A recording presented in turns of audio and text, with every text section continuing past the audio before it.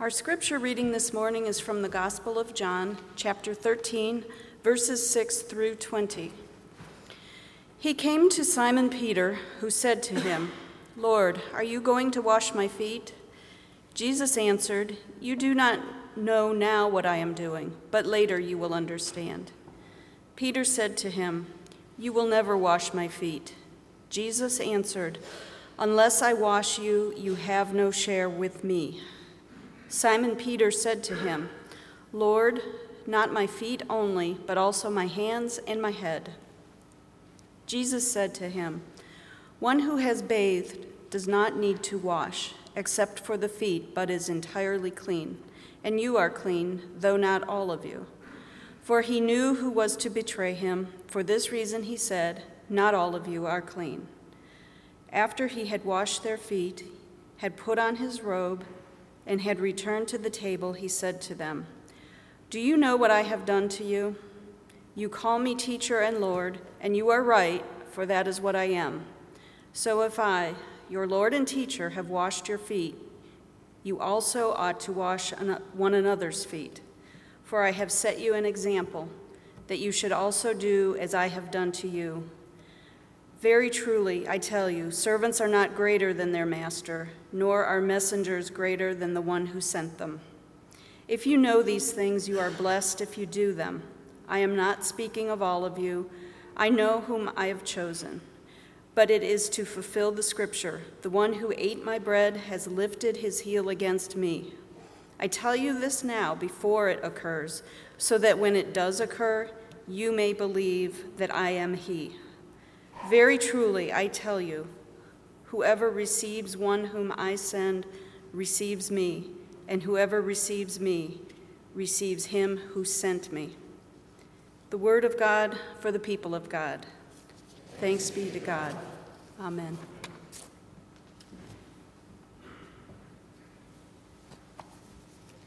I have to admit that I'm always very appreciative of the time that I get to stand up and preach.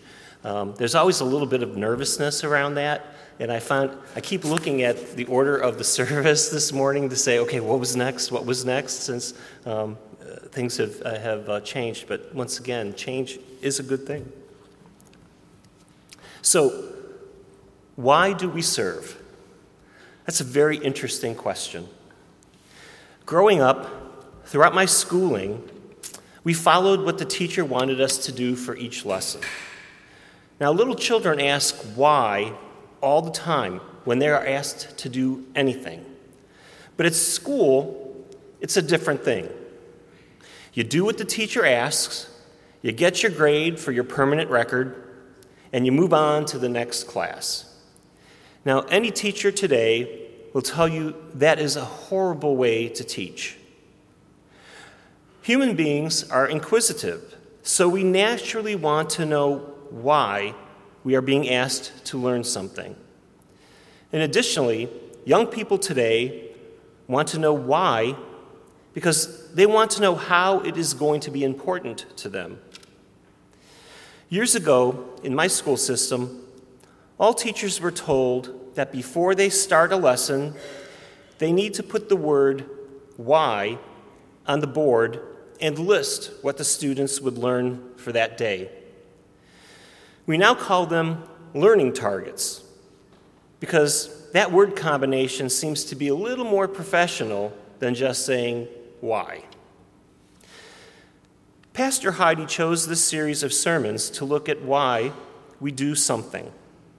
When she asked me if I would speak this week, she let me choose one of the 3 words that she had left. And as a lay servant, I of course chose, why do we serve? So since this is about the word why, my learning targets are about understanding how we serve, service in Scripture, and finally, why we serve. Much of what Pastor Heidi said last week in her sermon holds here as well. One could simply change the word give for serve. Generally, one term, give, usually refers to giving of one's treasure. The other, serve, is giving of one's time. Both words are about giving something that we have. We live in a world where treasure often seems more important than time. But we only have so much time, and we don't know how much either. I went to several dictionaries to find the meaning of the word serve, and I was astounded by how many ways we use that word. We serve a tennis ball and a shuttlecock. We have terms of service and service contracts. We serve a purpose. Prisoners serve time. Congress serves subpoenas. A judge can serve a summons to appear in court. People serve in the armed forces. My den can also serve as a studio. An object can serve a purpose. Something can serve me well, and something can serve as a reminder. Now, there are a lot of terrible definitions that I read through. I was always told that you should never define a word using that word in its definition. Yet most dictionaries' first definition said, serve, to be a servant. Well, that's not helpful at all. Finally, scrolling down the Merriam-Webster dictionary, I found the definitions that I was looking for. To furnish or supply with something needed or desired, and to answer the need of. I like that last definition the best, to answer the need of. To answer someone's need takes empathy and compassion, and often time and effort. At times, it requires you to be selfless. The Bible provides many examples of servants. The prophets were servants. In serving God, they served their people. Some, like Job, weren't comfortable serving and went in a different direction until God sent him back on the path that actually saved lives. Moses was also a reluctant servant. We have the likes of Noah, David, Solomon, John the Baptist, Joseph and Mary, Mary Magdalene, and the disciples. They all served God and his people. Some of them served without hesitation because their faith was so strong. Others showed us that even with their flaws, they can answer the needs of others. So we come to today's scripture reading, and I had many reasons to choose the reading from John's Gospel. First, let me start out with, when I was young, I thought that feet were disgusting. I did. I don't know why. But growing up in the Catholic Church, every year during Holy Week, the priest would wash the feet of 12 people during a Mass. And I just couldn't get over the fact that they would do that. Even with the knowledge of John's Gospel. Incidentally, I lost my disgust for the foot when I read a quote from Michelangelo. He was being questioned by the church leaders about his use of the nude form because they hated it. And he said, "What spirit is so empty and blind that it cannot recognize the fact that the foot is more noble than the shoe, and the skin more beautiful than the garment with which it is clothed?" Another reason I wanted this reading is that we have just had a series of sermons about discipleship and the discipleship of Peter. Here we have Peter, who is shocked that Jesus is about to wash his feet. John wrote that Peter said, "Lord, are you going to wash my feet?" And then, "You will never wash my feet." Then Jesus answered, "Unless I wash you, you have no share with me."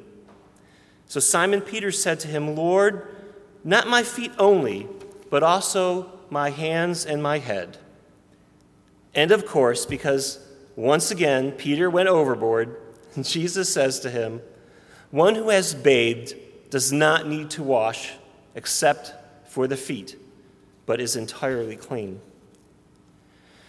Now, I was certain that all of the people who had the priest wash their feet during Mass had washed their own feet really well before Mass. So they were probably clean to start with. I tell my art history students that we often look at history through modern eyes, which is our current understanding of the world. But you need to look at history through the eyes of those who were there. Does Jesus' service to his disciples look any different if we think of the actual cleanliness of their feet? Peter was not comfortable with Jesus touching his dirty feet. Would you have been uncomfortable like Peter in having someone you looked up to as much as he wash your feet? The last reason I wanted this reading is that Jesus tells us why we are to serve. So the reading shows how Jesus shows his disciples that he, who is their Lord and teacher, can be their servant. He removes his robe and washes all of their feet.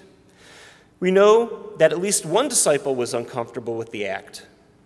I think that is important that Jesus is not uncomfortable with that task. He humbles himself and serves his friends. He washes all of their feet, including the man who will betray him. Jesus shows us that to serve is to serve everyone. So Jesus goes on to instruct us through what he tells his disciples. From John's Gospel. Do you know what I have done to you? You call me teacher and Lord, and you are right, for that is what I am. So if I, your Lord and teacher, have washed your feet, you also ought to wash one another's feet. For I have set you an example, that you should do as I have done to you.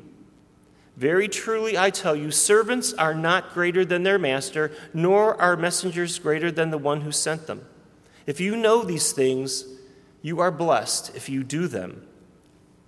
We are being told to serve others, and we are no better than those we serve.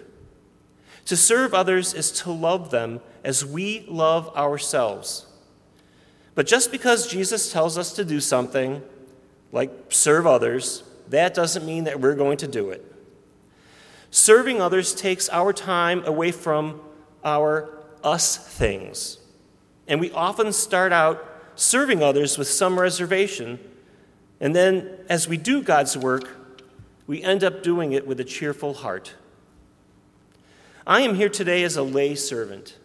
Over the last 15 years or so, I've attended classes every 3 or 4 years to maintain that label.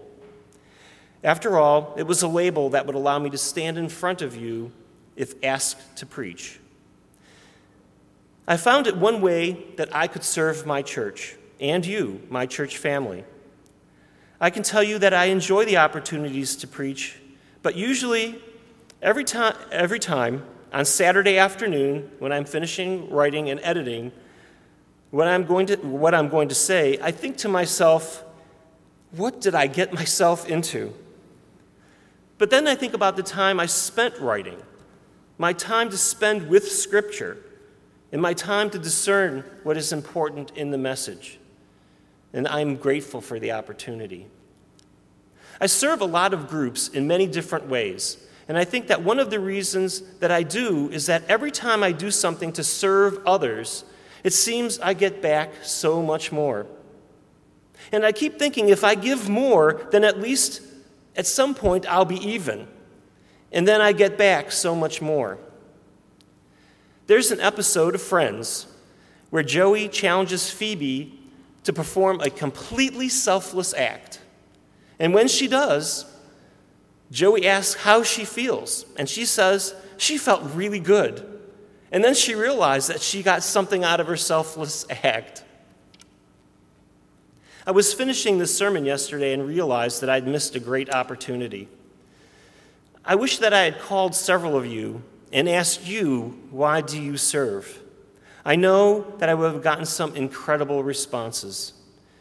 The first response would probably have been, because someone asked. But after that, we get caught in the cycle of how wonderful it is to give back. Time is a precious thing, and using our time leaves an impression on others.